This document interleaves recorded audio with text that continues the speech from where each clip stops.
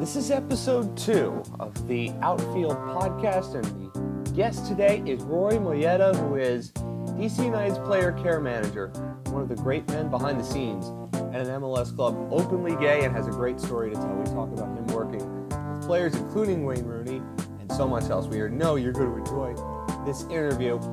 We also want to say we are now on Twitter at the Outfield Pod, so please follow us there. We are on Apple Podcasts, the Outfield Podcast, on Stitcher, on Player FM, and more places to come soon. So make sure to follow us in all these areas. Make sure to enjoy the show, which is coming up in just a second.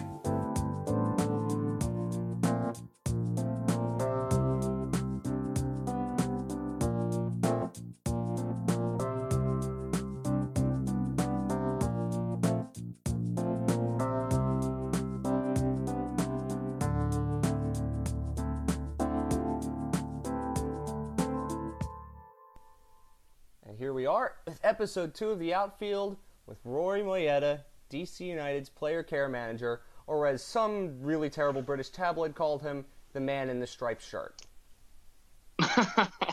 It's my alter ego. It is your alter ego. You know what's really funny about that? You know, British tabloids are terrible. I think we all know this. But they couldn't have done a Google search to figure out who you are. I mean, it's not like you hide what you do. For sure. And you know, not that I'm looking for attention or fame or anything like that, but they know exactly who I am, and they could have at least said, you know, team official, you know, club employee, not just the friend in the striped shirt, the man in the striped shirt. So that's hilarious. It's okay, though. Are you now going to be known in all of the gay circles in DC as the man in the striped shirt? Oh, it's not just gay circles. Well, the problem with the gay world in DC and really anywhere is everybody wears striped shirts, so this is nothing new for us. Good news for me is I actually wore striped shirts, so that's okay. Okay, there you go. That's all right. That's not for everybody, but I wore a striped shirt today, actually, not even thinking about it, and at least 3 people in the office said, "Oh, hey, nice striped shirt." It's gonna be your thing now. You have no choice. No, I'm committed to it. It's not my world or not my choice, but it's okay. It's not the content we need; it's the content we deserve. Exactly. Like okay, for some times on this show, there will be people on whose story you already know beforehand. In Rory's case, you probably don't, because unless you're a very, very, very dedicated follower of MLS or very, very, very dedicated follower of gay Twitter, you probably don't know who he is, but you should, and that's what this podcast is for. So, Rory, for those people who don't know who you are, please tell them a little bit about yourself. Yeah, well, appreciate having me on. It's good to talk to you. Like you said before, I'm the player care manager at DC United, and that means a couple things. I take care of all of our logistics for our travel, so whether that's planning our flights when we go away, you know, all those meals, buses, hotel reservations, all that kind of stuff. I help coordinate all that along with my department, and then I help guys coming into the team, whether it's from around the world, from within the league, right out of college. I help them relocate to DC and find a house, find a car, get a cell phone, get a visa, all the immigration stuff. And lately, in the last year, I've been assigned to take care of a player named Wayne Rooney, who we've been fortunate enough to have not only in the league, but obviously with DC United in DC here. So I take care of everything for him and his family while they were here. I was their go-to guy. Well, he's still here. I mean, we're recording this in September. He is still here. Yet. He's still here. Maybe if you listen to this podcast in January, he won't be here anymore. But at this moment, we'll talk about Wayne Rooney because there's so much I want to get to with him. For sure. But for you, this is about you. If Wayne Rooney came out as gay, that would be amazing, but that's not what happened. This is about you. Definitely not going to happen. Not what's going to happen. No, it isn't. But, well, we'll talk about more of that in a bit. But I want to start with you first because your life story is pretty interesting. And as a journalist, you always look for stories like this. And for you, I want to start very young. Your father's Spanish, your mother's Panamanian, and you were born in Venezuela. It's an interesting mix. That is a very interesting combination. And it's pertinent for what we get to later. But sure. I want to get to you because growing up, there's a lot that forms somebody. And for you, that is an incredibly interesting background. So, well, what's the story of you and your family dynamics? Yeah, definitely. I mean, wherever I am, the where you're from question is always super complicated because I typically just default to Spain because that's the majority of the truth. If I got into further details, it would be much more complicated because it's, oh, okay, you're from Spain, but were you born there? Oh, no, I was born in Venezuela. Oh, okay, but you're Venezuelan? No, I just was born there. My parents are from here. Oh, but how are you living here? Oh, well, my mom grew up in the United States in the DC area, so that's how we came back here. Another, facet to the dynamic.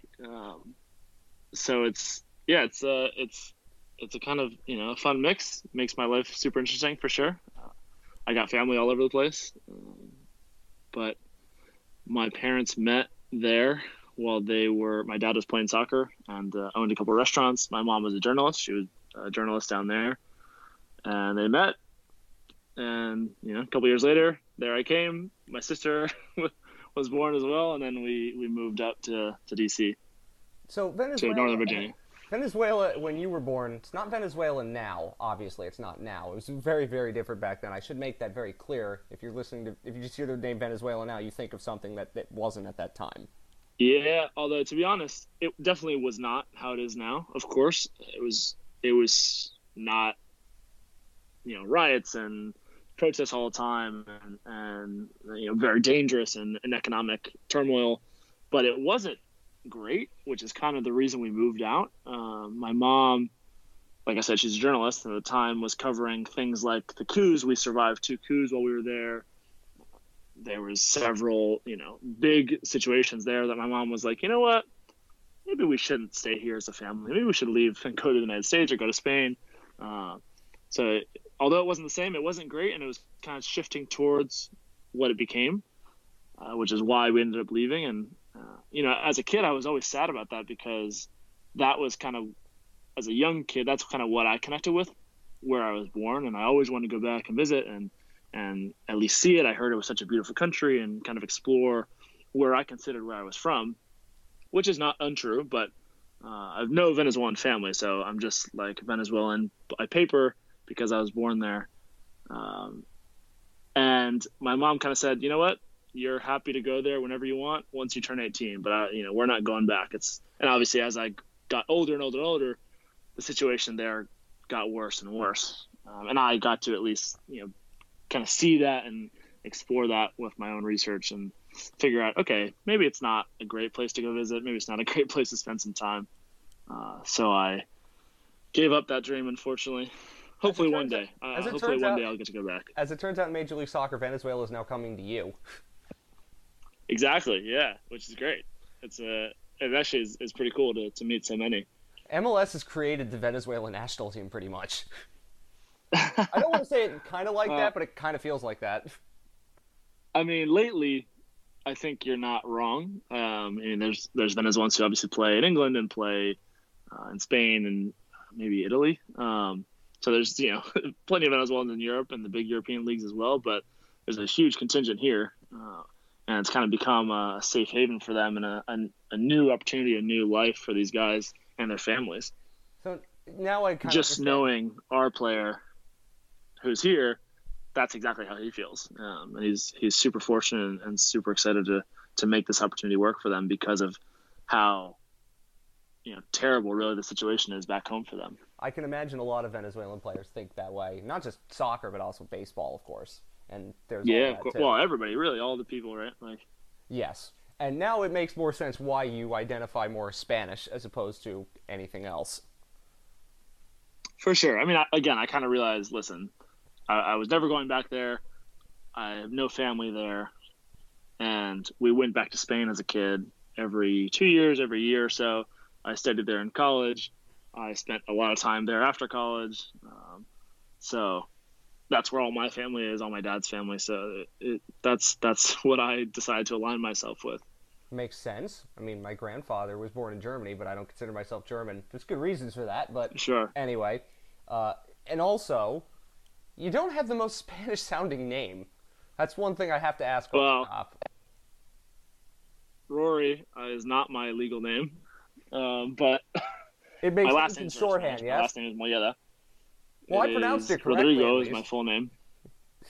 You did great. Well, I mean, if I learned anything from one summer in Barcelona and a couple of weeks in Madrid, and watching most soccer games in Spanish when the English commentary is, um, you know, it is what it is, or the games are not on in English. You learn Sure, you learn a little bit.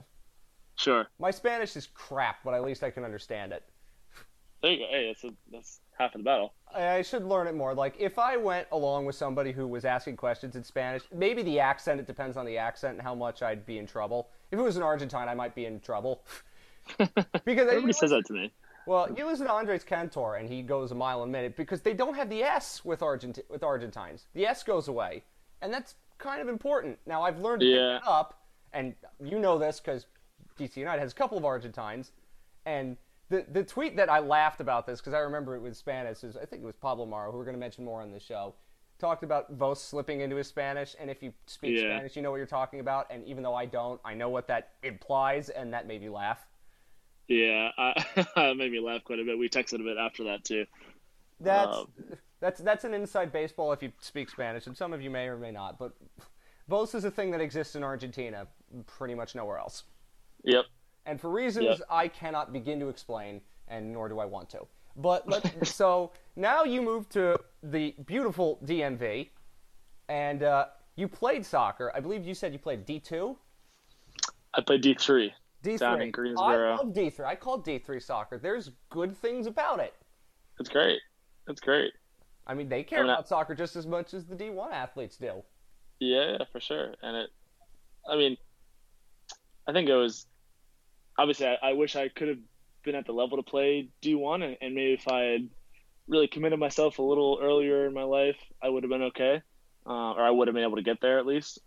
But I wasn't quite at that level at that time, and I just had to go D3. And for academically, for the school side, it was much more important for me because I went to a pretty small school.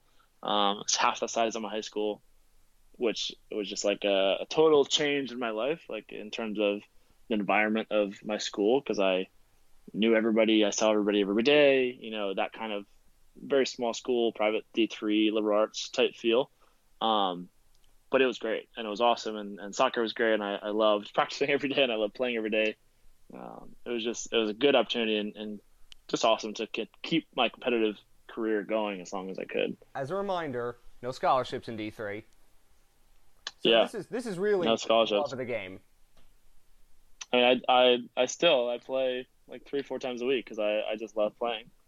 As long as my body will let me do it, I'm going to do it as long as I can, and that's what playing in D3 is about. Oh yeah, I have to show you when we're done. The team that I did some games for, that I've done some other teams since then.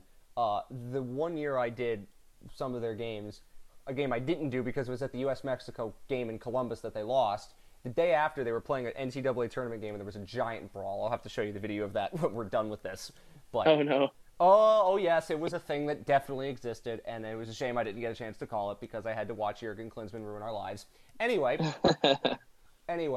we have to get to the real reason why you're here, which is your sexuality, and how does it come into play for you? Because you have a Latin American background. You're born in Venezuela, and it's Spain. It's Latin. So that's a different background to be dealing with this, and it's very different compared to some of the people that we see telling their stories. Yes. So for you, For sure. how does that happen? And how does that become a part of your life as you get older? How does it happen? Great question. Not. Well, I mean, you know what um, I mean by that. We don't know, kids. It's genetics and epigenetics, and I could explain that to you, but no, I don't want to do that. yeah. But I mean, like, how No, I do you mean, recognize it and you rationalize it as you start to get older and you start to have a comprehension of what it means? yeah. I mean, I think everybody's experiences is a little different, and people's experiences can vary quite a bit. But I think everybody kind of has the same, at least, maybe impetus that there's at one point in your life that you kind of realize, oh man, like I think I'm a little different, and you don't exactly know what it is, or maybe you know a little bit more what it is earlier in your life or not. But I always knew that there was something there. I didn't know what that meant exactly, but I always knew I had this attraction, and I thought the boys were cute. I wanted to look at them instead of the girls. I was friends with all the girls in elementary school and middle school, right? So I had those tendencies, let's call them, I guess. But it didn't really, for me, I was fortunate enough that I didn't really deal with any,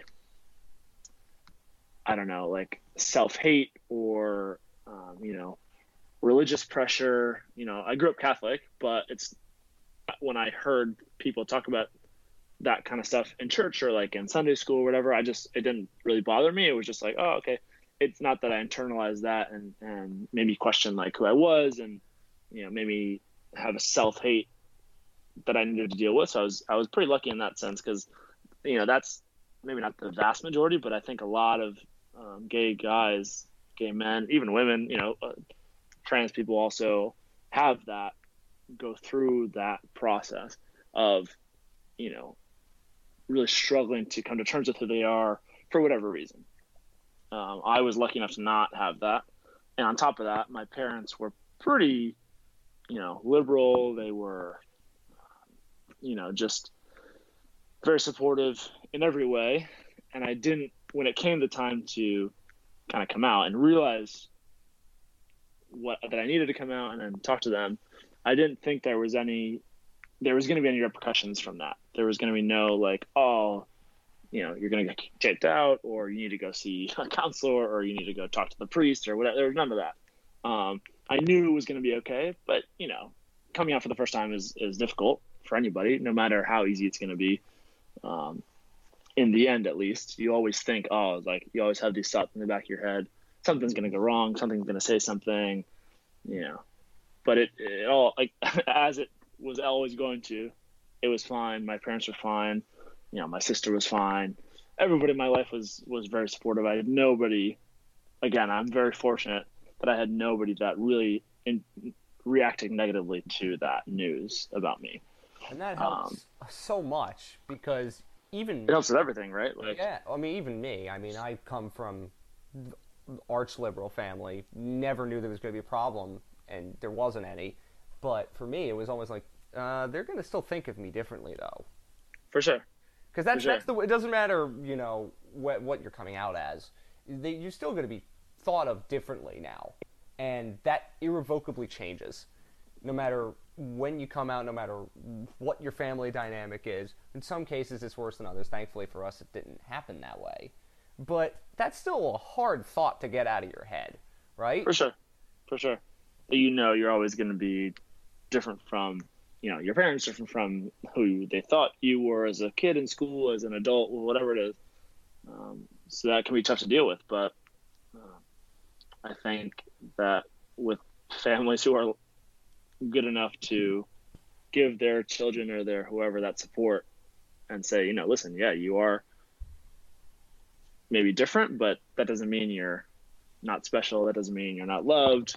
And that was a very important message that my parents gave to me and continue to give to me to this day, right? Mm-hmm.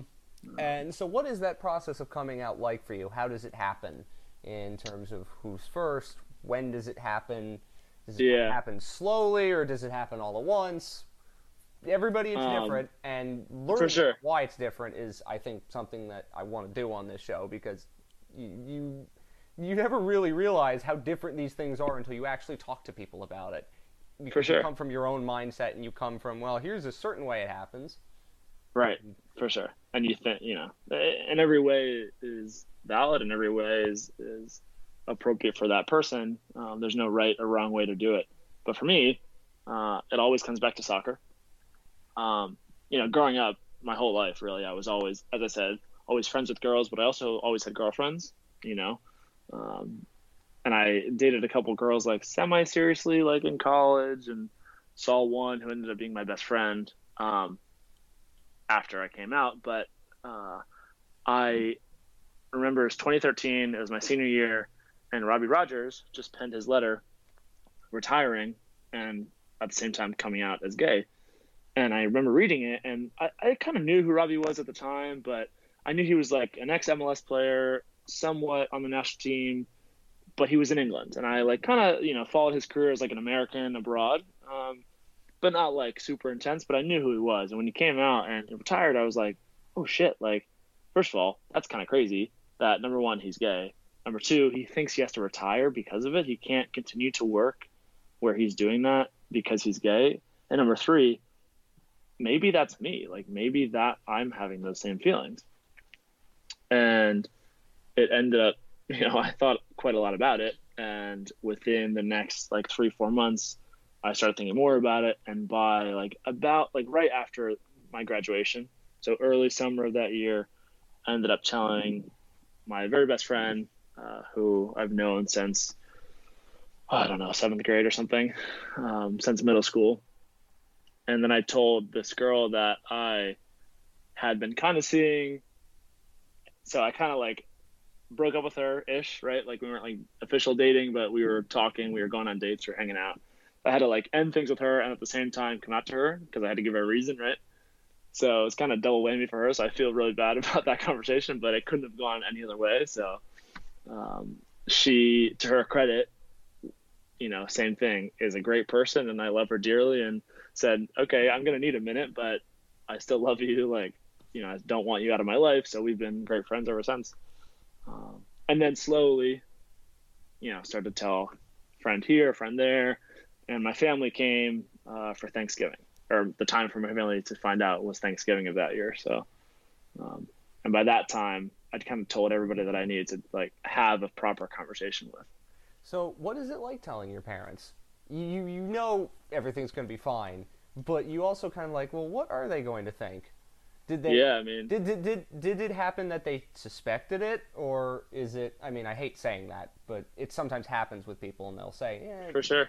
And with you, what was it like coming out to your parents? Because I can remember coming out to my mother, and it just took 30 minutes to actually say it. Yeah, yeah, for sure. Because it's you can script saying it in your head 1,000 times, and when you get actually out there and doing it, it becomes impossible. And that's actually what happened. I thought about it all day, and I ended up telling my sister. I remember my sister was leaving to go visit her friend, and her friend was here to pick her up. And I went up to her room to say, "Hey, listen, by the way, I'm gay." That's actually a funny story. I told my sister on Skype, and she screamed. I thought my ears were going to blow up. Oh, no. Well, she was at school at the time, and I was just that's the best way of doing this. Okay, Skype. Yeah. Okay. And she was she's fine, but it just, my headphones almost exploded. Oh, no. That's fine. Hopefully your ears recovered. My ears have definitely recovered, considering what I've heard since.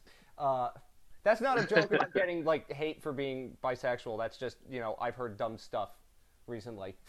Yeah. Put it this way, I'm still recovering from looking at Twitter on Friday night watching U.S. men's national team game. Don't go on Twitter when the U.S. men's national team plays soccer. It's a terrible idea. I was about to say Twitter in general, but yeah, that's... Well, no, Twitter I think actually has good uses because you get introduced to people like you, but there are some times when you should know better, and I should know better than to do that by now, and I'm still stupid enough to do it. And you know what? We're recording this the Monday before they play Uruguay. I'm going to do it again, probably. And I will too. I'll be right there with you. And people are like, you're actually kind of rational when you think about these things. And I said, I'm thinking, I'm a journalist. Of course I'm rational. I've covered the team in person multiple times.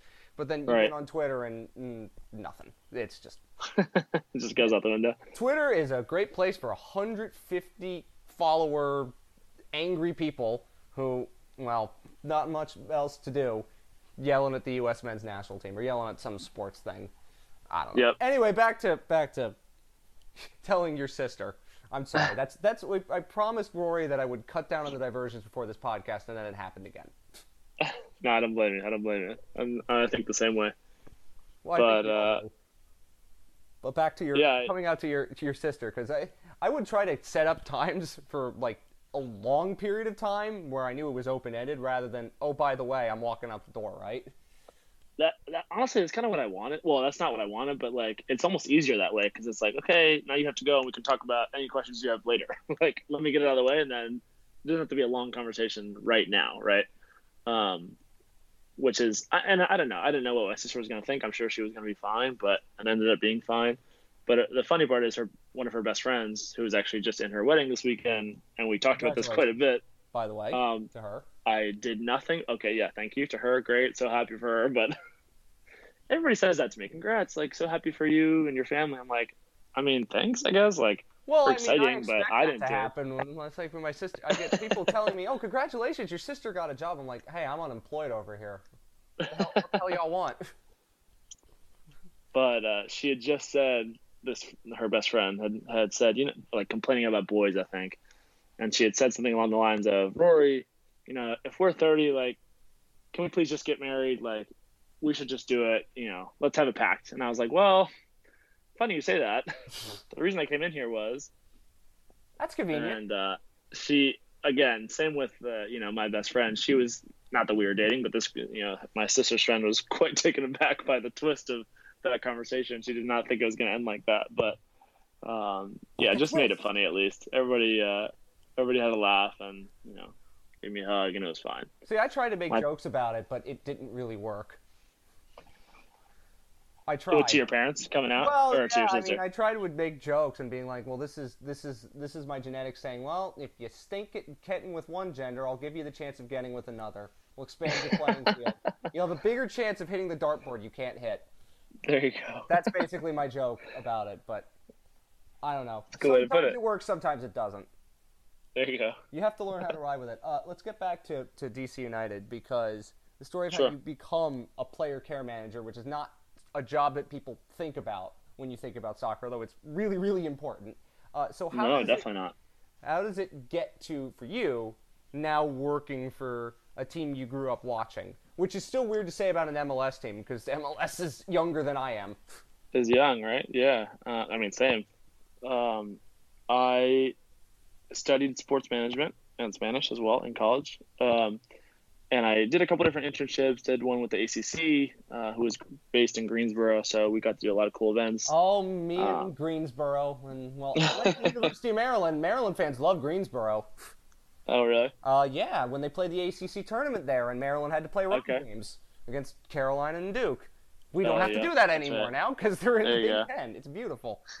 I knew it wasn't going to be long before a Maryland reference came in. It's the DMV. I have no choice. There we go. No, you had to.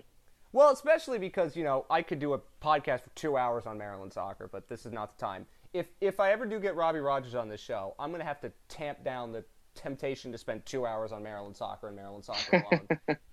Well, at least with him, it would be a good, Well, I mean, looking back at good DC memories, has right? always had. Oh, for him, yeah. But for DC, you've got Maryland players on there, and Maryland Yeah, just yeah. played at Audi Field a week ago and lost. Annoying, I but did. I'm sorry. well, they won the national championship. I don't care.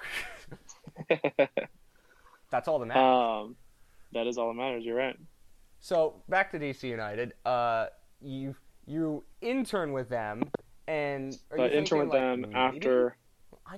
maybe I can make something work here?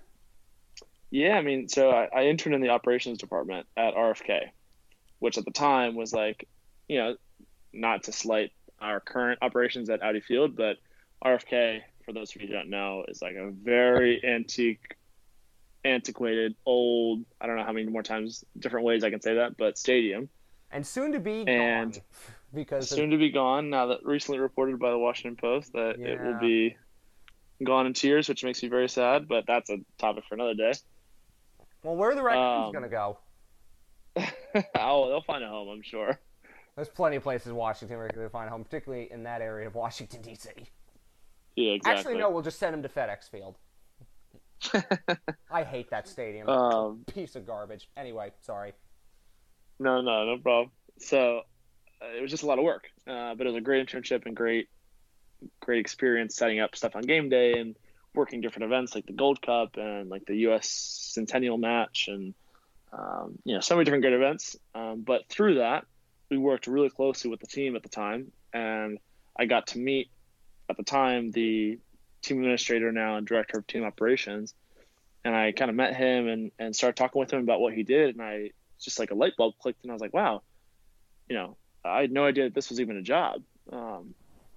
And I guess you should have, just like you said, you should think about this role because it's very important. And how do teams get from one place to another? You really have no idea. And that's kind of the point of our job, really, is to be behind the scenes so that nobody notices that we're there and everything goes smoothly. And if nobody says anything, then we did a good job, right? So I only met him and figured out that this was a whole, career, whole world through my current internship and I wanted to continue that, and I was going to do an internship with him after that operations one had finished.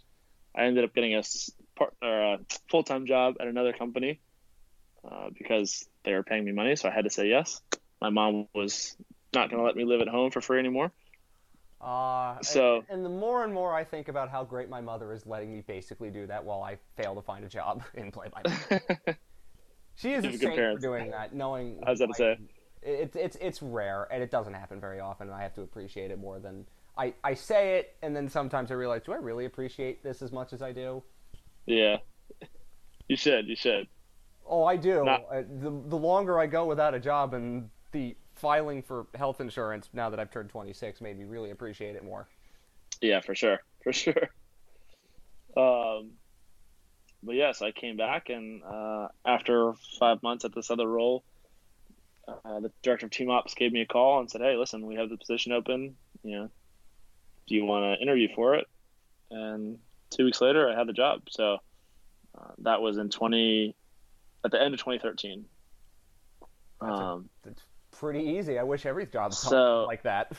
Yeah, I mean, I like to say, obviously, I worked very hard at my internships in school and in that interview, and since then, I've worked hard to get to where I am today. But I was a little lucky with the timing of things. I'm glad the timing worked out. A lot of people want these internships at the club. Obviously, to have a professional soccer team, a professional team of any kind on your resume is a big deal, and they're very sought after, and you're pretty replaceable. So to be able to impress enough that I got the internship, that I was able to get another internship through it, a full-time job through it, and then another full-time job back at the club with it,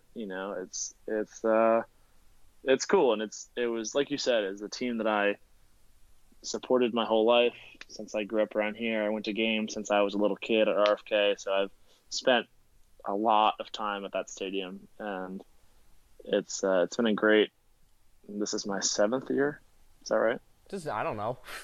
Maybe. Yeah, going into my 7th year as a full-time employee. Sounds pretty good. You've seen DC United go from, team with the Raccoons in the stadium to the team with Wayne Rooney. So, I mean, that's a pretty big jump. For sure. So let's get to your sexuality in your job, because, of course, in most normal professions in the world that we live in, even then in many regards, gay people in the workplace is nothing. You see that because it stretches across all races, religions, everything. But in professional sports, it's still pretty rare. And how do you tell the people, oh, by the way, I'm gay? And how does that go over? Because, again, in professional sports, not the friendliest place in the world for it. It's definitely better now. But at the time, how does your bosses, do they just go like, yeah, you're doing a good job? That's nothing we worry too much about. Or how does that happen with you? Because, as I said, in professional sports, you really do never know. Yeah, absolutely. I mean, to be honest, I didn't have a conversation with anybody. Like I said before, once I told my parents, that was basically the last conversation that I ever planned to have, as I need to sit you down and tell you this. From once I graduated college and started working, started interning and all this stuff, those times lined up, right? The summer that I was coming out and telling people, that was the summer that I was interning at DC United. So it was quite the summer for me, because a lot of stuff was happening professionally for me. A lot of stuff was changing and happening personally in my personal life for me. So it was quite the 3 to 4 months there. But I just kind of lived my life. I didn't hold back a lot.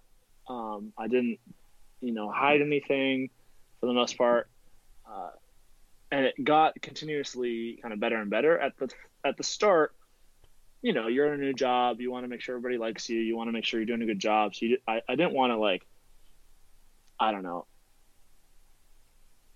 be super out about it necessarily. I was a little self-conscious about it when I started, because it's one thing to be Robbie Rogers, right? Or be Colin Martin now, or any of the gay athletes that are around, and be an athlete on the team. Because, and I'm sure if you've played sports, anybody here listening who's played sports, when you're on a team, it's a pretty special bond between your teammates that, whether or not you get along, like on the field, you're going to fight for each other no matter what. And like, that's just a special and pretty unique relationship. So it'd be much different if I was a player, if I had come out like on my college soccer team rather than doing it as a staff member of the team. Because like, yeah, everybody likes me and I get along with everybody and I'm part of the club and I'm part of the team staff, but I'm not really part of that team. So it's important for me, it was important to make sure I had the respect I needed before anybody really knew. And then once people started to find out, then it was never going to be an issue because they couldn't go back and say, listen, like the gay kid isn't doing a good job. He's not, showing up on time or whatever it is, right? I needed to prove that I could do a good job and do great at what I was doing at that in that position without having to worry about the personal side of it. And that's different for all kinds of people because now, I mean, if you did go to a new job, it'd be pretty clear to everybody that you're gay and no one would care. You would hope 100%. no one would care because 100%. they look at everything and they see social media and they see all these things, but they'll probably more likely going to look at your resume and go, no, he's good at what he does. For sure. And like, if the team is trusting him with a player like Wayne Rooney, I think they would be willing to say, no, he's all right. For sure.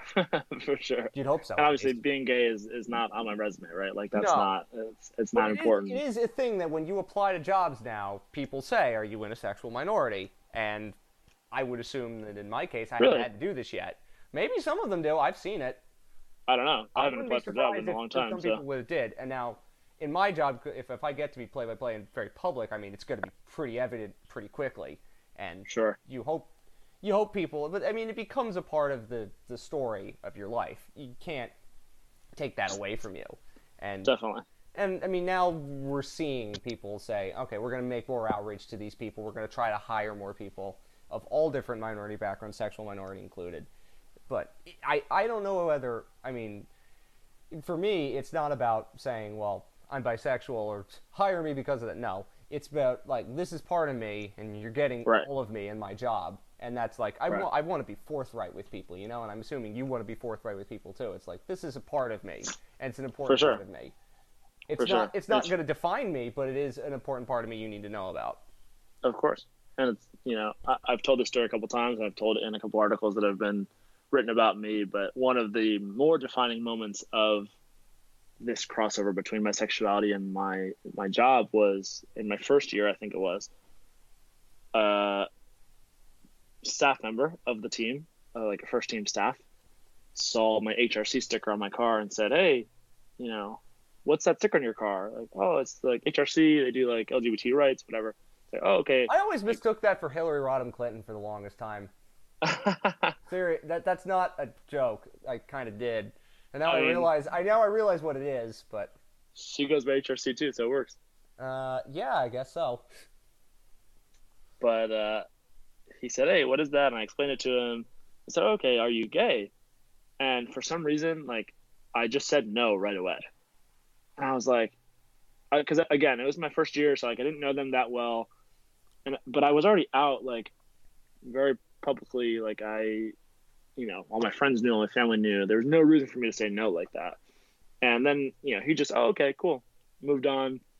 And as soon as I said it, as soon as it came out of my mouth, I was like, oh, what are you doing, dude? Like, you can't do that again. You can't lie to people. You're lying to yourself. Like, why would you say something like that?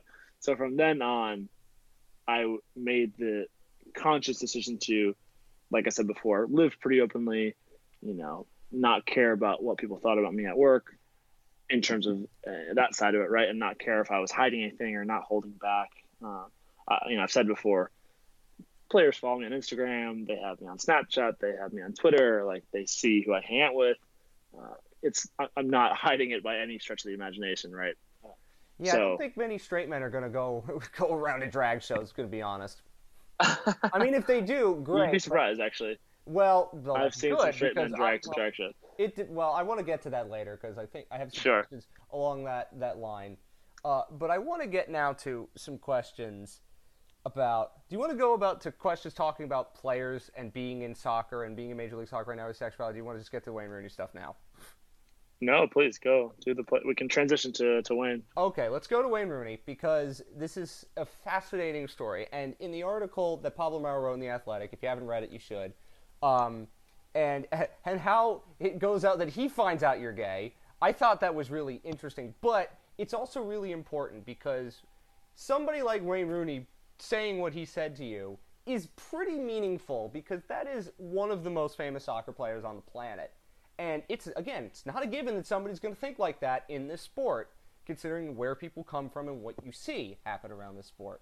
And so that has to be, in a small way, or maybe in a big way, depending on how you view it, that's got to be pretty affirming, right? For sure.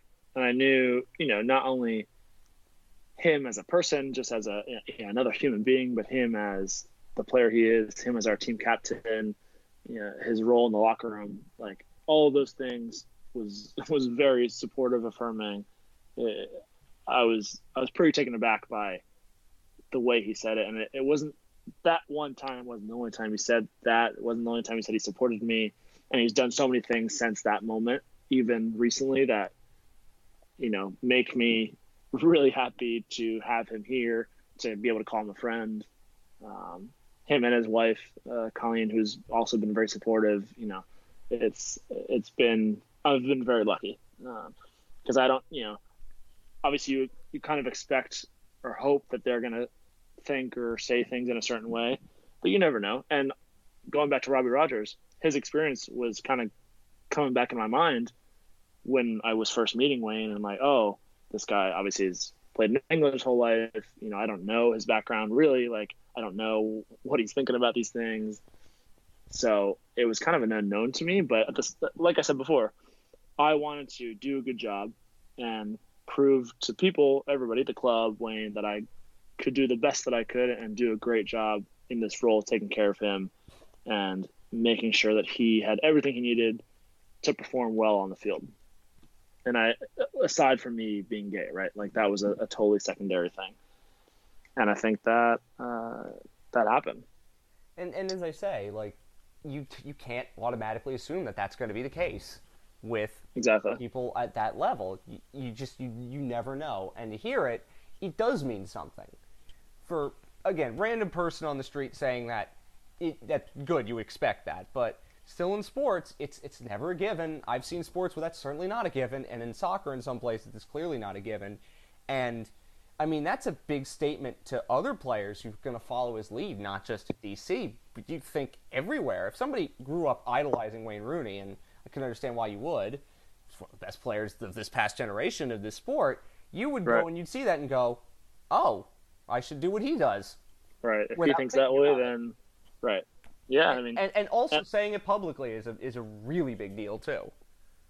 It's yeah, I mean, it's again, the more I think about it, the more it makes me happy and feel so supported that he is so supportive of me and again my life and me as a person and my community, our community, right? I don't know if he realized the impact that his support to me was going to be, how it was going to be so impactful and how it was going to be so important. Again, not, like you said, not only to me, but to everybody, to his fans, to the people in the LGBT community, etc. Like it's been very important, and I'm super honored to have been able to kind of shed light on his position on that and his support and what he thinks about that. Because, the different relationship that you have with the press at this country, in D.C. you've got a couple of people who are always on the beat. They're always going to come around. You get a relationship. You get a rapport with them, right? And they're in the locker room, too, as opposed to the mixed zones or those little cubby holes they have in England. And, the tabloids who don't have information, right, here's a man in a striped shirt when I could have Google searched who you were. It's a very different relationship. Right. And, again, for sure. It does matter. And I talked about it on the last show, and Dan is great, but I think the way you know that the progress is being made is the little things like this. And there's a story in here about Ben Olsen, who's been DC United's manager since the Stone Age, pretty much. Or at least it feels like the Stone Age. Not too long, but yeah. Well, 10 years as a soccer manager is a long time. Yeah. A very long time. I think he's the second longest running. Is that right? Maybe. I don't know. I normally would know this off the top of my head, but not in this day because I'm thinking a lot about the NFL, which, yeah, Okay. sorry people. When your quarterback breaks his clavicle and you're just like, really? I mean, it's week 1, and that's the sport you've invested a lot in for your entire life, and your team wins nothing. Anyway, the thing with Ben Olsen that's so interesting is, I think if I got the story wrong, please correct me on it, but there's something about him going like, you can have off at, go to a pride parade. This is your day to have off, and by the way, I'll see you there. Like, that's the real big moment of, this is acceptance, and you're part of the family, and that is priceless. Doing pride nights is one thing, right? But that's the stuff that legitimately shows that progress is being made, and that's the stuff that helps people come out. That's the stuff that helps people feel really secure. Pride night, you could do that to sell T-shirts. You could do that because, well, equivalent of Star Wars night to somebody, and I would like that, but it's probably something that has happened. But that's the kind of stuff that is truly impactful. Absolutely. Not only it's for him to tell me that, but to tell me, listen, I know this is your day. I know this is important for you. Go be with your people. Go and enjoy it. Like, we'll see you on Monday. I know that's what he was thinking, and that is personally just like awesome to hear. And just also him and his family, again, same thing, being out there supporting us, like enjoying with his kids. Like, his kids love the parade. This year, he sent me 2 pictures of his 2 kids, with rainbows and the beads and having a great time at the parade again. And I was sad to have missed them. We were a couple blocks away, but just those little things, like, they mean so much. And I don't even know, like I said with Wayne, I don't even know if Ben really understands the impact that he has by doing those little things, but it's really special to see. It means a lot. And I've always thought of it like, well, that's just a basic act of decency now. But when you consider what's happened before and you learn about the history of the community, that stuff is hugely impactful. Even if I come from a mindset where, I would be saying like, oh, that's just basic decency. That's what you should be doing. And that takes away the impact of it, I think, in my mindset. But it allows me to go and say, well, I'm going to treat people as they should be treated because that's what you should do. But that's what I'm saying. Like, the impact of that is more important than almost any Pride Night could ever muster. You know what I mean? For sure. And it's not like I'm saying Pride Night's bad. It's not. But I'm saying that's the stuff behind the scenes that is infinitely more important in many ways. And I'm sure you kind of feel that way too. Like, DC United having a Pride Night is great, and it makes you feel good, right? Because you're the public face of it, at least this year. But it's the stuff behind the scenes that it means so much more, because Pride Night's one night out of 17 home games. 17 home games. That stuff for you is every single day. It makes you like, okay, I know I'm comfortable here. It is. You're not wrong. But at least this year, this was our second, we call it the night out, Pride Night at Audi Field. The first one last year, was okay. It rained. It was not a great night. But also, I think it was, like, no disrespect to the people who did do it and help run it, but I think it was a little forgotten because it was pretty soon after the opening of the stadium, and they were kind of scrambling to have things done, and it wasn't. We didn't do the numbers. There was a lot of things that, like, we were kind of lacking, to be honest.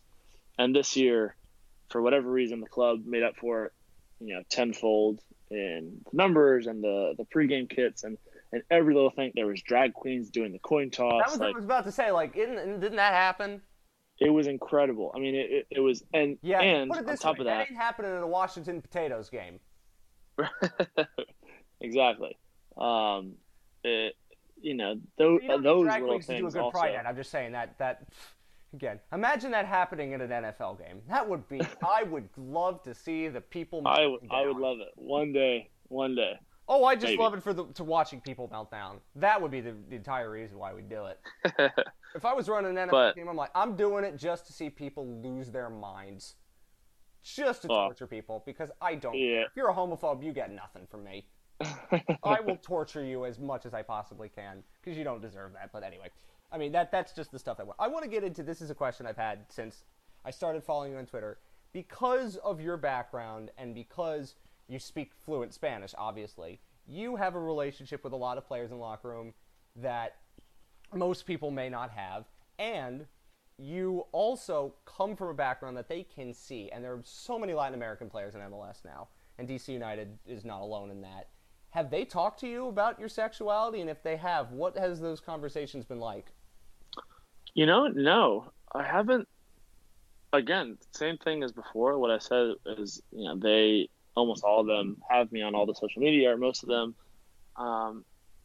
so they can see it and they know, and I think they get it. But I don't know. We've never had to talk about it. To be the short answer of your question, I don't. They've never asked me.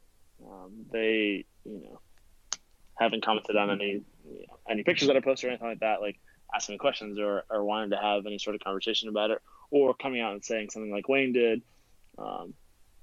That's never happened. Not to say that they think any differently, because I get along very well with them. I've, some of them I've done quite a lot for over their course, over their career at the club.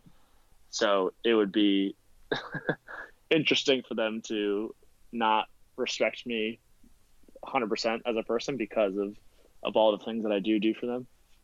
I mean, as I say, you can't really predict with some of these people, and I'm not saying that anybody in DC United is bad. There's no evidence of that. But do you want to have those conversations? Because I think, there is no doubt a Latin American soccer player that's gay. There's just no way that isn't possible or that isn't happening. Right. And right. Do they not feel like it's comfortable to have those conversations? Because it's not something that they come from in their background, and that's the thing that I'm trying to more put into my own thought process when it comes to this, is because I come from a background where that's even a thing. If you're living in Washington, D.C., as you have done for your life, you're going to see it at some point because you're in Washington, right? For sure. If you live in near any American major city, you're going to see it at some point. It's not necessarily the case if you're coming from even Buenos Aires, Argentina, or Mexico City. It's not something you're likely to see. And so that's what I wonder, and it's like, well, they have you to talk to if they wanted to talk to about it, if they ever have any questions. It hasn't happened yet. I would be more than happy to speak to any of our players, regardless of where they're from, because I'm more than happy and would love to be that sort of resource and that sort of outlet to find out more about whether it's me or the community in general, how that relates to being, like you said, being born in Latin America, being Spanish, that dynamic as well. It'd be great. It'd be great to have those conversations. I don't seek that out, and I would never seek that out with them, because I don't know. That's just not who I am. I don't want to make things about me. People want to do that, but I mean, if somebody ever asked, I thought that it could have happened just out of pure curiosity one day. Yeah, could be. But no. It's like the visibility is so key. It's like, unless you see somebody like you in that position, you may never think that, well, do I belong here? Or I can't be this way while I'm here. And I'm pretty sure, as I said, if there's a Latin American gay soccer player, there has to be. There's just too many of them not to be. Just by talking numbers. So statistics. Yeah, and that's why I say, and I'll get to that in a bit, but we have to pivot to the one gay player who you did work with, which is Colin Martin. Surprised it took me 52 minutes to get to that topic. Very surprised. But he was on DC United before he went to Minnesota, and obviously you got to know him pretty well. Again, two gay people in any normal job in 2019, not really a big deal. That's going to happen in most workplaces. Professional soccer, big dang deal. And this is before he's out. Sure. And so, and now you see what's happened after he's come out, and it's pretty incredible even thinking about it now. So, do you look back on it and go, maybe not just from your perspective, but you think him being around you, that has to have helped. Because you have somebody who's working with you a little bit, and that's got to give him at least, some confidence. And, that's where they hire people in ops roles who are gay, because that'll help, that visibility, right? Maybe I'm thinking of it from the wrong perspective, but I think that it's just the impact of seeing somebody there has to really help. 100%. When Colin was a homegrown player, so he's from Maryland. He lived at home. Bethesda. His whole beautiful Chevy Chase, actually. Well, they're basically the same thing as far as I'm concerned. Almost identical. I know they're not. He was from the area, so I didn't work with him as much at all, really, like one-on-one, doing all the things that I do with all the new players, because he already had that base. He was so young when he signed with us anyway. But I did spend a lot of time with him, obviously, and we did become friends, and we hung out, and whether it was just out at team events or whatever. But he told me even last year, not to put any words in his mouth, but basically let me know that my outness and my visibility definitely helped him gain some confidence, which really meant a lot. And I to be honest, teared up at that comment, and it was just really, it meant a lot for him to, in the position that he's in, with so much more visibility, and everybody in MLS knows who he is, and I'm so happy for him. He deserves it. And he's been such a great, ambassador. He's been such a great, leader in that sense, and kind of taking it. I don't know how to say it. I know what you mean. It's just been really great for him, and he's been perfect at it. And I mean, I know you don't want to toot your own horn, but you played a role in that, and you should feel proud that happened.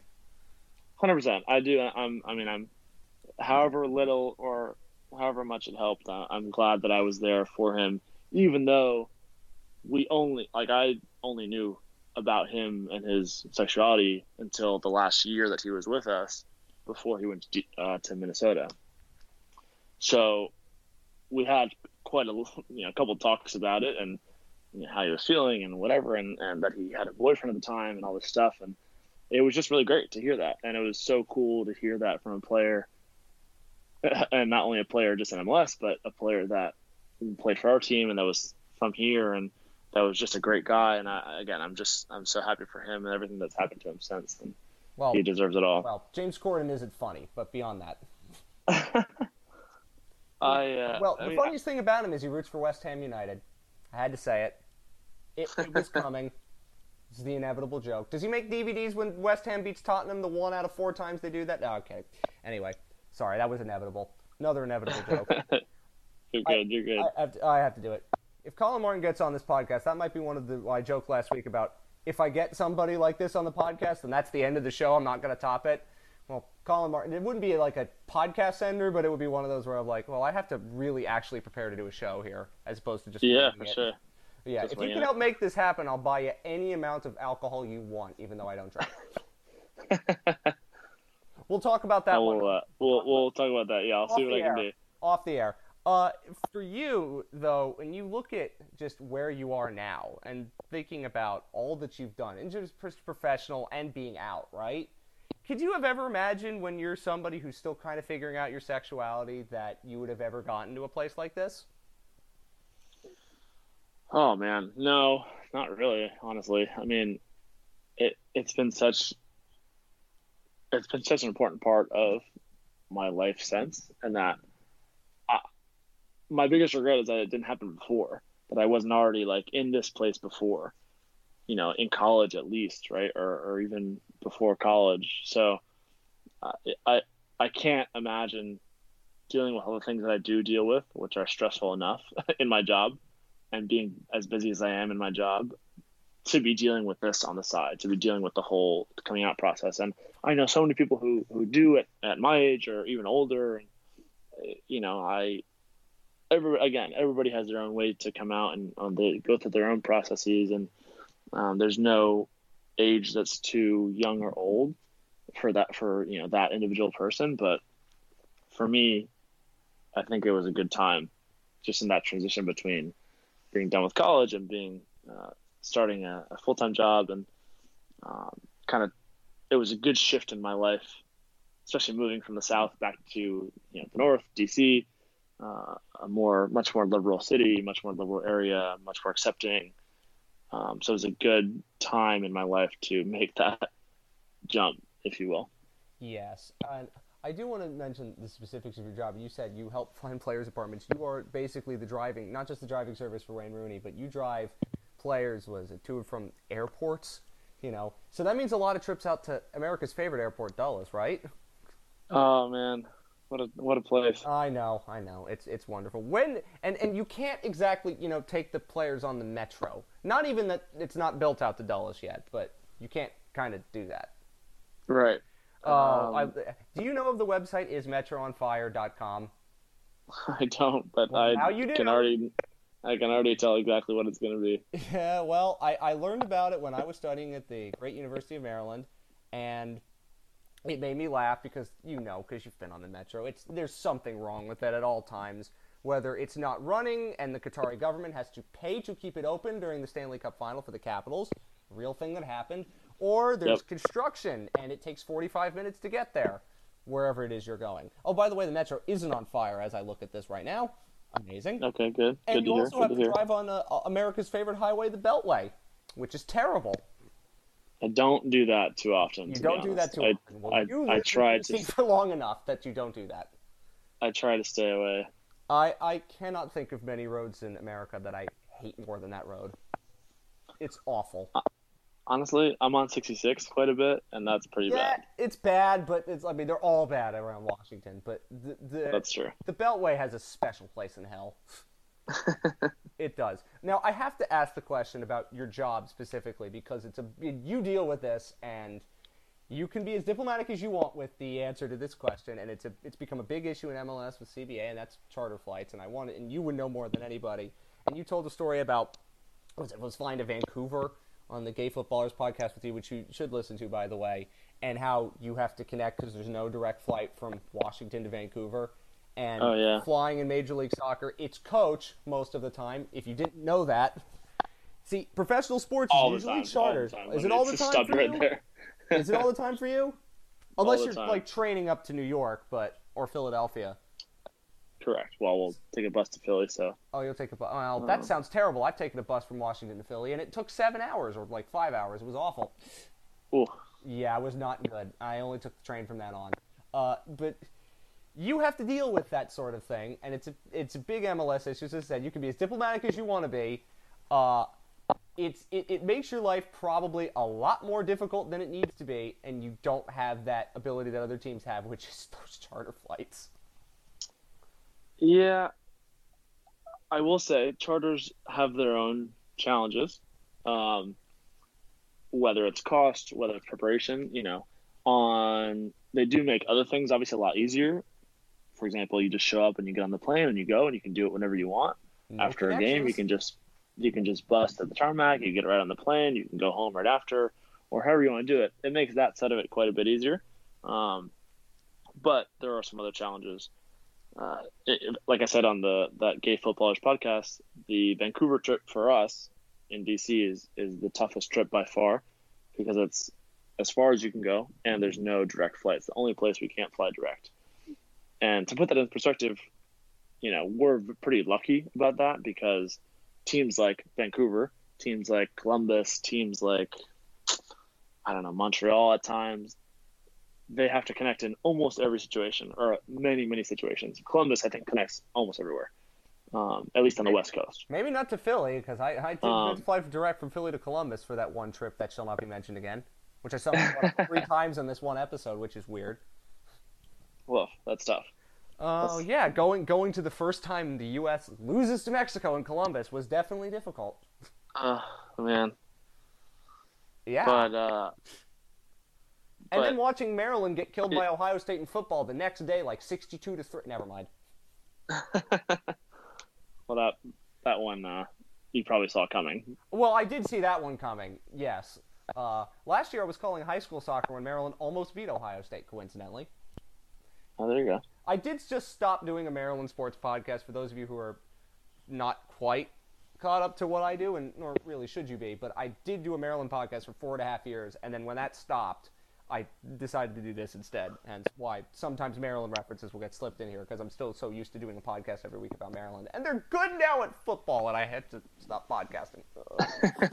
But anyway, I mean, like, that charter flight issue is going to be probably one of, like, the preeminent issues when you talk about the CBA among many issues, I think. And, I mean, again, sure. You don't think about how important travel is because in most leagues you don't have to deal with the travel like you do in the United States and Canada.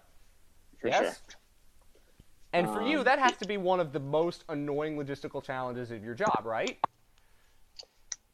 It is. I don't know. I wouldn't even call it annoying, to be honest, because we're just so used to it and we're so used to the process, and that's just how it is here. And, you know, we're always looking to improve and always looking to make it, at least with us, make it the best situation that we can out of what we have. So I'm, you know, I wouldn't necessarily say it's annoying, but when you have to travel for even just going to LA, or we're going to Portland this weekend, that's a 5.5, 6 hour flight out there. You know, it's direct, but it's still long. And that's one thing that we can't really, and it's coach. So you're flying alongside random other people. Yep. So I also remember you saying about, like, I love these stories because it shows just how far MLS has to go in the canon of the sports in this country. Because, like, if we saw an NFL team flying coach for whatever reason, you'd know pretty quickly what was happening. Didn't you say on the Gay Footballers podcast, is like people have no idea sometimes, like, oh my God, that's DC United flying coach on a flight wherever? I mean, we kind of get it all, to be honest. We'll get, you know, big fans of Wayne. We'll get people who recognize the logo and say, oh, there's a soccer team. We'll get people who ask, oh, what are you guys, a college team? Are you guys a high school? Like, that would be just like facepalm inducing. Those are really tough. Those are tough. Or like, oh, where are you from? Well, let me look down my shirt that says DC. Oh. Yeah. See, so, I can't deal with that for very long because I'd just be like, come on, guys. I mean, the answer's in front of you. You can't, like, do like take a picture and put it up into Google search. It's like, okay, you must have a much higher patience tolerance than I do, because I would never be able to deal with that. But also, I'm a journalist, so therefore, if I saw, like, people on a coach flight, I'd be like, they don't want to talk to me here. This is not the place to talk to them. I'm going to let them be. Right. And you'd be surprised how many people don't have that I'm not thought surprised process. How many people don't do that. It's again, it's like they're traveling. It's none of my business. They don't want to be there as much as you don't want to be there. I mean, imagine DC United flying Southwest and having to get the boarding numbers, right? Yeah, I know you probably don't do that, but I'm just saying, just for the sake of comedy. You know, Southwest, 2 for bags, so it's really not that bad. I see, but then all the players have to sit separately, though. Yeah, but they prefer that almost. I'm not going to get into that. I don't think that's fair. I don't think that's fair to you. Okay, I have to ask now a couple of other quickies before we start to wrap this up. What is your favorite Wayne Rooney story that you feel comfortable saying to a podcast that might be listened to by tens of people? My favorite Wayne Rooney story. While I think of one, I'll tell a quick one about traveling. And when was it? I think we were going to maybe Atlanta, or we were going to Cincinnati, or I can't remember. It was like in the summer, but regardless, maybe it was last year. Anyway, it doesn't matter. We're on a flight, and Wayne always sits on the window, likes the window, and always sits with one other player, but never in a middle seat, so there's always somebody in the middle. And Rooney's like me. I never even thought I would ever be able to compare myself to Wayne Rooney at any point in my life. He likes the window just like I do. He enjoys a good sleep on the plane when he can. I can't sleep on a plane anymore, though. That's the one thing. Wayne, if you're listening, teach me how to sleep on a plane again. The guy asked, I guess they were just talking and making conversation, and then, what do you guys do? Your soccer team? Yeah. Oh, don't you guys have that one player, Wayne, or something, Rooney? This is the guy asking Wayne, and Wayne said, yeah, he's. Oh, where is he? Do you know where he's sitting? Like, I want to see where I take a picture or something. And Wayne said, oh no, he wouldn't be back here with us. He's up in first class. And the guy, oh, okay, yeah, you're right. No, that's true.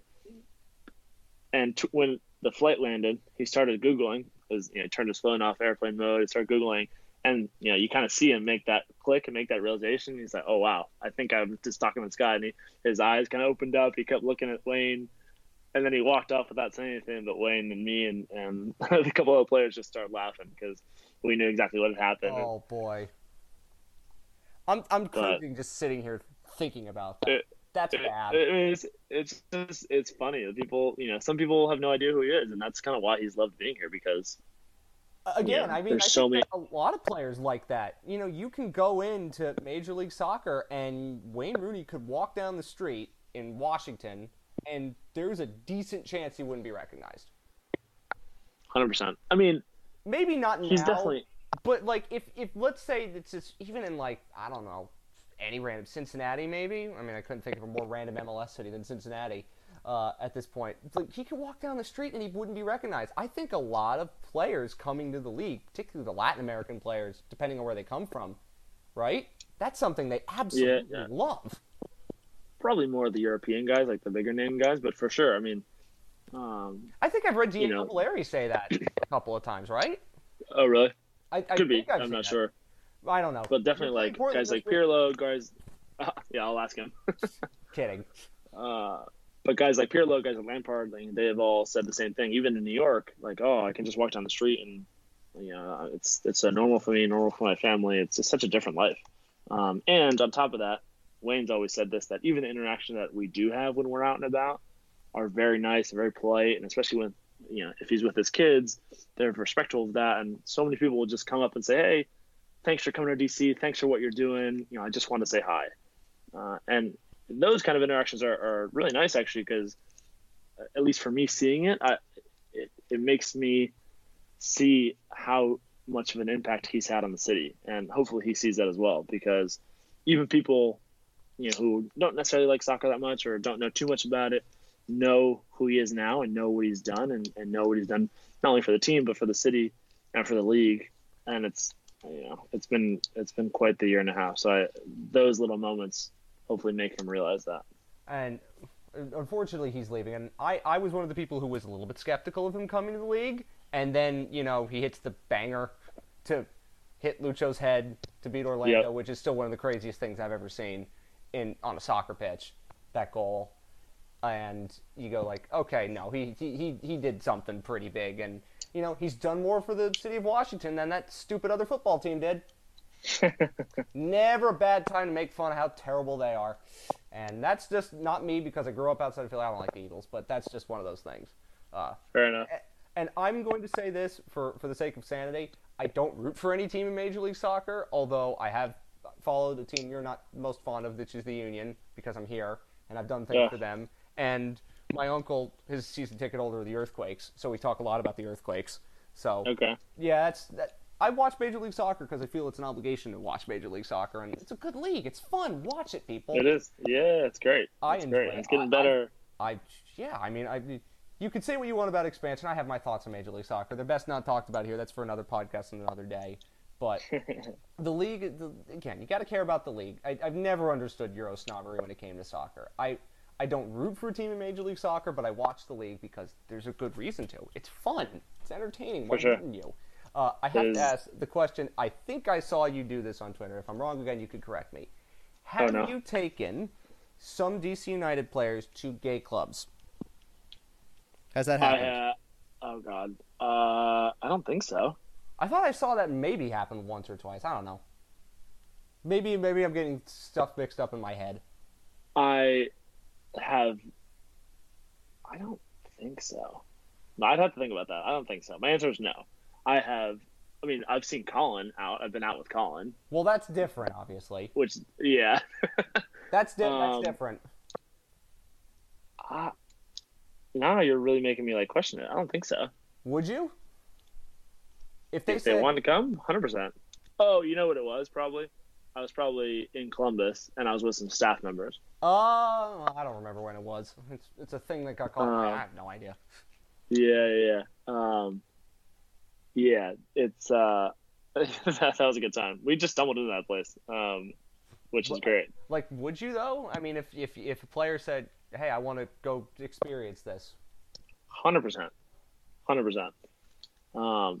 I mean that's such an easy, like, if they want, I don't know, Well, because for something like a drag show or something like that, well, anything of that ilk. or just I don't know. I mean, just going to a bar is different from like seeing a drag show, but I would definitely have them. Okay, now I'm going to step back a little bit, because yes, I would, but at the same time, gay bars and gay clubs are for queer people and for the people of the LGBT community, and I have experienced quite a bit of them being, taken over, almost, to use a maybe not a great term, but by people who aren't queer. So, but it's different for you, I think. You wouldn't go in with that mindset. You go in and you just say, like, this is what it's like, or just to see a little bit into your life or something like that. For sure. If they want to come out with me, then great. Yeah. I mean, I'd be happy to have them experience it. Well, I would love to see DC United Digital take players to a drag show, just for the sake of just how. Oh, that'd be awesome. Well, I have said on this podcast, this might get me killed, drag's not my thing. But one thing that is my thing is watching people who have no idea what it is try to comprehend what it is. That is entertaining as hell. I think my favorite Gus Kenworthy tweets are him tweeting about straight people watching Drag Race. Because even though it's not my thing, I'm not going to say I don't like it, it's just not my thing, it's not what I'm interested in. But I do know what it is. Watching straight people who have no idea what it is just brilliant. Because it's just watching the wheels turn in their head. And that's amusing. I mean, that was me, right? When I first heard about it, I was like, wait, is this a woman? Is this a man? Like, I had to have it explained to me. And once I get it, then, you really appreciate, I started to really appreciate the art of it and the art of drag and the entertainment of it. I appreciate the characters. I'm just saying that they're not a thing that is my thing. And it's okay. It's not for everybody, obviously. I want people to know that I don't dislike it in any way. And when I have kids, with a man or a woman, if there's drag queen reading time at the library, my kids will be there instantly. I think the thing for me with drag is that, well, yes, because I view them as just characters. I mean, right? I try to. Maybe it does it wrong for my own mind, for like a more like global mindset. But I try to divorce that in many ways from like what drag is, and just seeing them as like characters, and I'd be like, no, they're not characters I'm interested in. But if you view them as just characters, that's a good way of teaching your 4-year-old to accept what drag is, because then they'll say, well, it's nothing different than somebody dressing up as a pirate. Am I wrong? I think it's a good way to introduce it. It's not the way that I would introduce people to it like later, but it's a way to say normalize it, because then they understand what it is pretty quickly. It's like, oh, sure. A man dressing up as a woman is no different than somebody dressing up as a pirate. It's the same principle. For sure. Maybe that's it. Also, and as I said, DC United's digital team. If Rory will agree to do that, let's get that video made, because it would be amazing. Maybe it's also because I don't think many drag queens are going to lip sync to, Pearl Jam. Might be another reason why I'm not maybe the biggest fan of it, but... Okay. I think you have to find the right drag queen. Maybe in Seattle. What was I say? Do you know who Adore Delano is? I've heard probably of some. If you went into the weeds, I would probably be like, maybe not, but more of the famous ones. I follow you. I follow other people in the Twitter sphere who talk about it. So yes, I know who some of them are, but not a ton.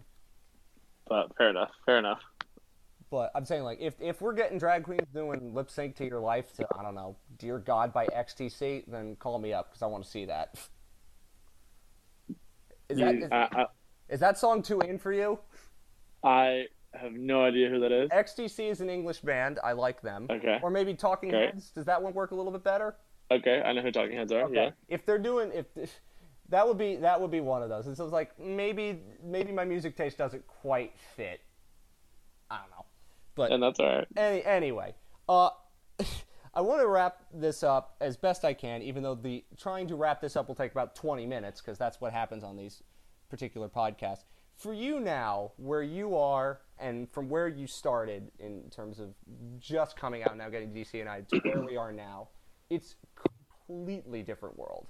and it's great. There's now an openly gay player in Major League Soccer, and it's somebody who you've thankfully been able to have a good relationship with. And pretty sure that statistics will tell us that there are more in Major League Soccer. They're just not out yet. So what do you think is next? Not just, I guess, for you, but for specifically this sport, specifically soccer. What do you think's next for the LGBTQ community in this sport in particular? Because we saw what happened with that gay footballer Twitter account back in July, which was frustrating. We've seen that there are players coming out. We've seen that there is more support and more is being done to combat stuff like homophobic chanting than ever before, even though it's not clearly enough. But where do you think we're going? Because if you just look back on it, I mean, you're 6 years in this sport professionally, it's grown immensely. And so it would seem to lead to there being great or even bigger things in the future. For sure. I think there's so many different ways to talk about this, right? To answer it, number one, every team should have a night out or a pride night. Not every team has one. So I think that's not every team one. in Major League Soccer have one? I thought that wouldn't be the case. But I think there's 2, maybe 3 that don't. That seems weird because, again, maybe I assume things because of who MLS is marketed to, well, somewhat marketed to, and who are soccer fans in this country. But maybe I'm not thinking closely enough.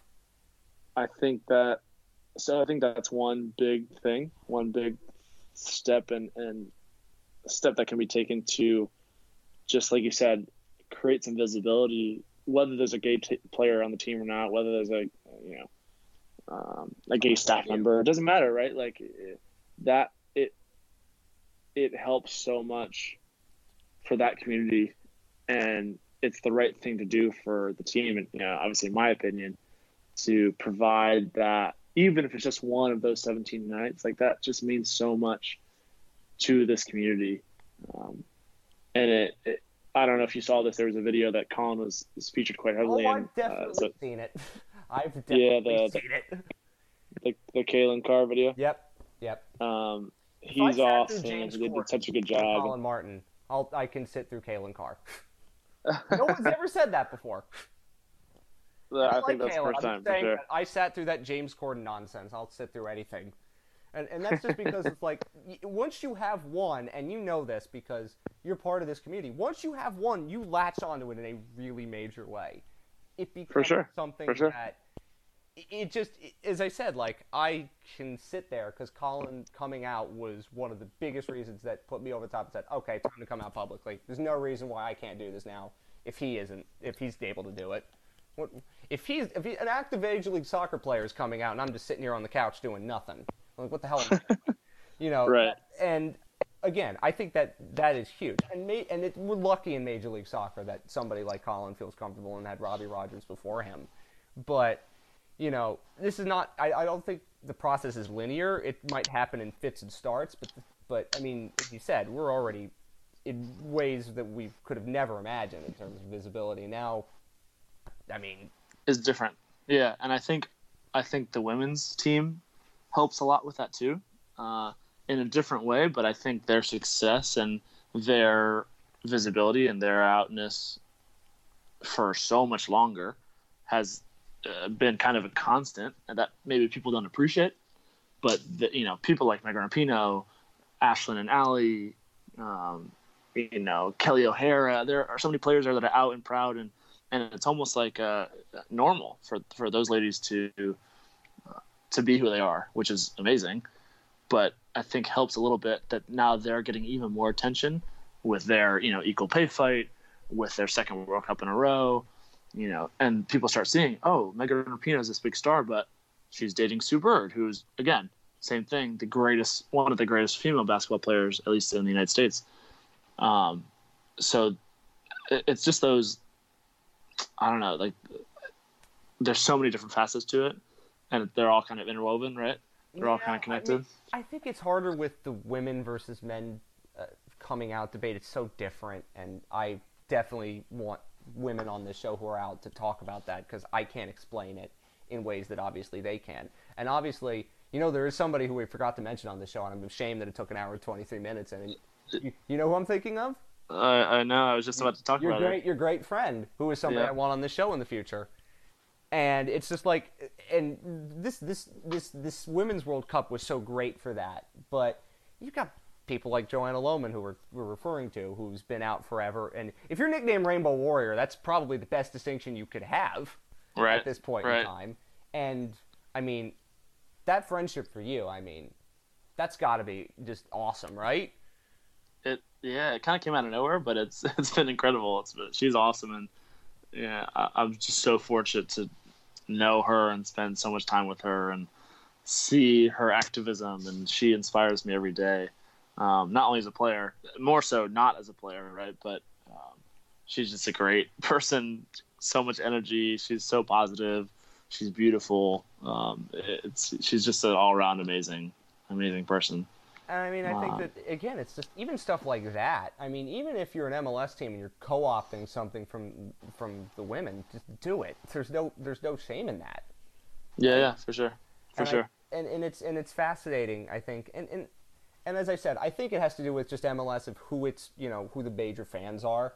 That is why it feels like it's on the forefront of this. But I mean, it's not easy to be on the forefront of this.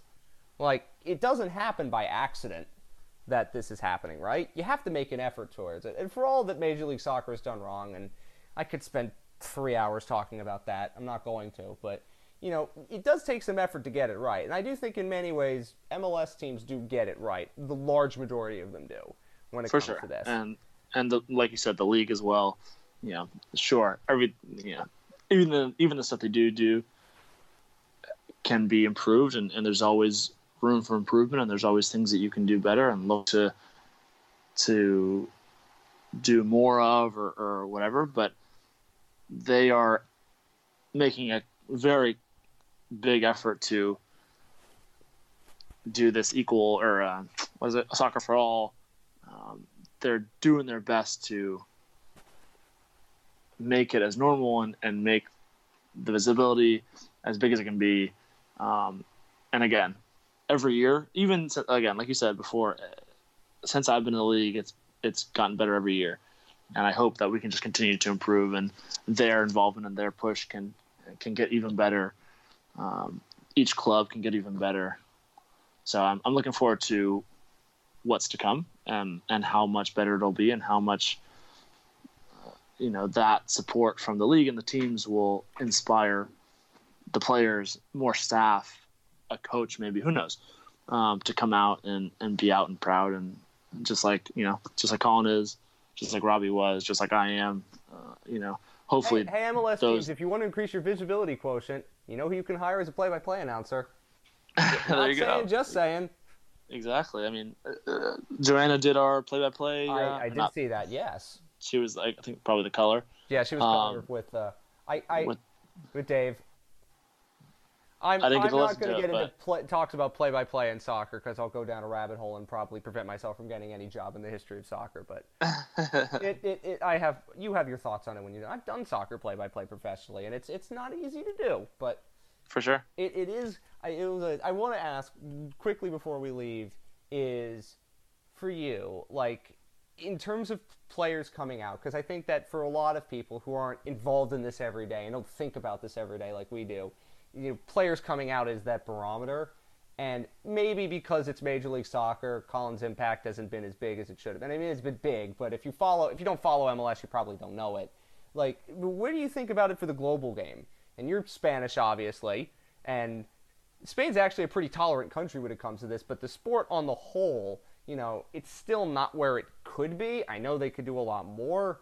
Good to see them finally do something, these people. But when do you think, because it feels like it's going to happen soon, right? And numbers tell us that they're out there, and the way society is going, even globally, people being more public about this means that it could happen soon. It just, when do you think, because you're in this game and you've met so many different players and you've talked with so many different players, not necessarily about this, but when do you think something like this is going to happen? Because as I said, I feel like it's coming, but you just never know when, because this sport is so weird in so many ways and cultures are so different.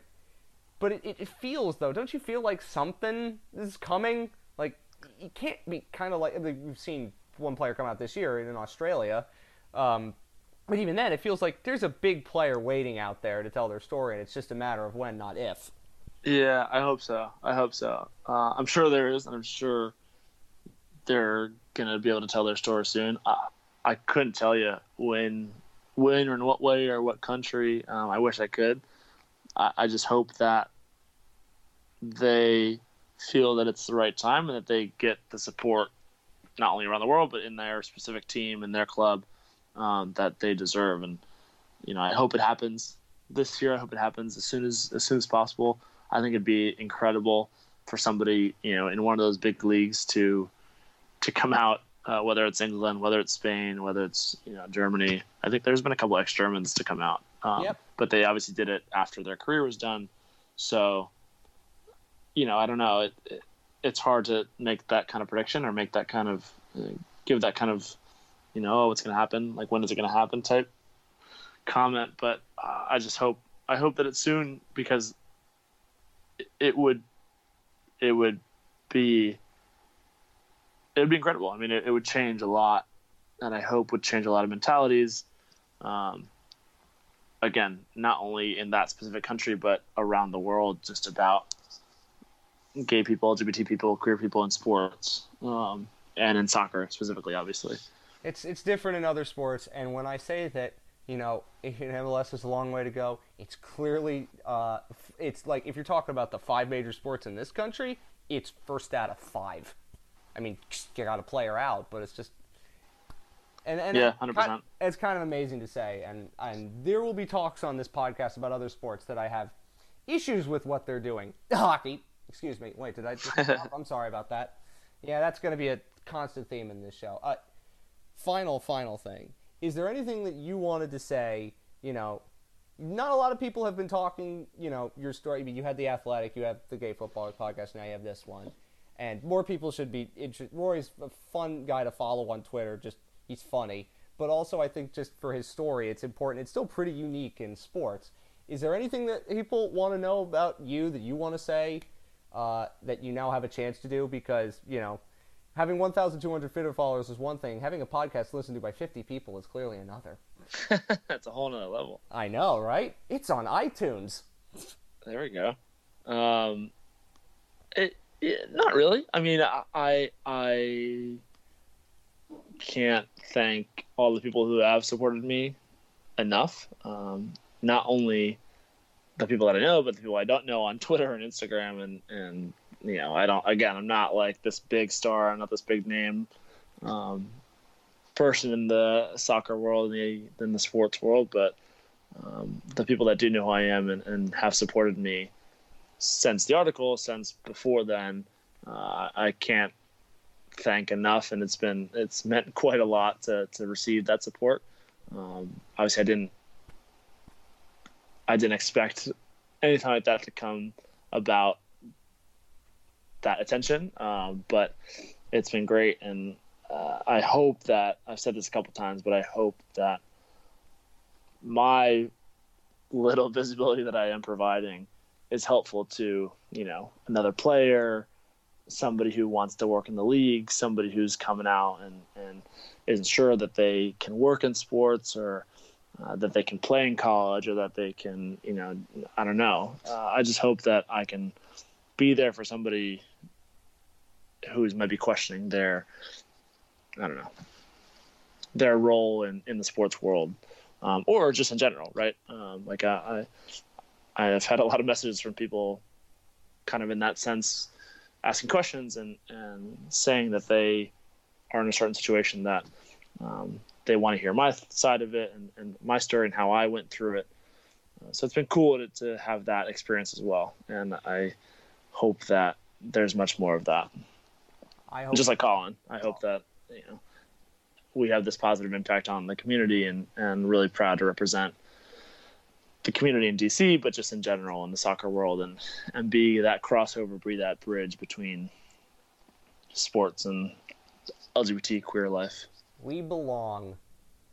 Basically the message I'm trying to get out with this show. Well, not to say we belong, but it's like we're here, and it's the same people you always knew. But right, exactly. There's nothing different to us. Thank you, Rory, for being on. It's been an incredible pleasure having you. Where can people find you on the social medias to see all of these wonderful tweets that I'm talking about? Or Instagram pictures, whatever. I don't have an Instagram, so. Yeah. Smash that follow button. Yes. It's at Rory Molleda on That's all two platforms. L's, by the way, in case you Two don't L's. understand how Spanish pronunciations work. You never We'll do know. Spanish lessons. I have to say it. We'll do the Spanish lessons in the next show. Yeah, we'll definitely do the Spanish lessons in the next show. I do want to say, speaking of things you should know, podcast now on iTunes. Look up the Outfield podcast there, Stitcher, and other places soon. We're going to try to do this weekly with many more guests. You will note that a lot of them are going to be soccer related because, that's what I want. And if Colin Martin comes on this show, Roy, I'll buy a beer next time I'm in Washington. There we go. Or whatever alcohol you choose. It'll be the only time I've ever bought alcohol in my life because I don't drink. Okay. It has nothing to do with soccer. Actually, it might have something to do with Tottenham Hotspur being, Tottenham Hotspur, but that's neither here nor there. It has a lot more to do with that team 8 miles away, that school 8 miles away. Anyway, not Sasha's team, but other teams. Anyway, Sure. Thank you very much for listening. Hope you enjoyed this show, and we will be back soon with more. Until then...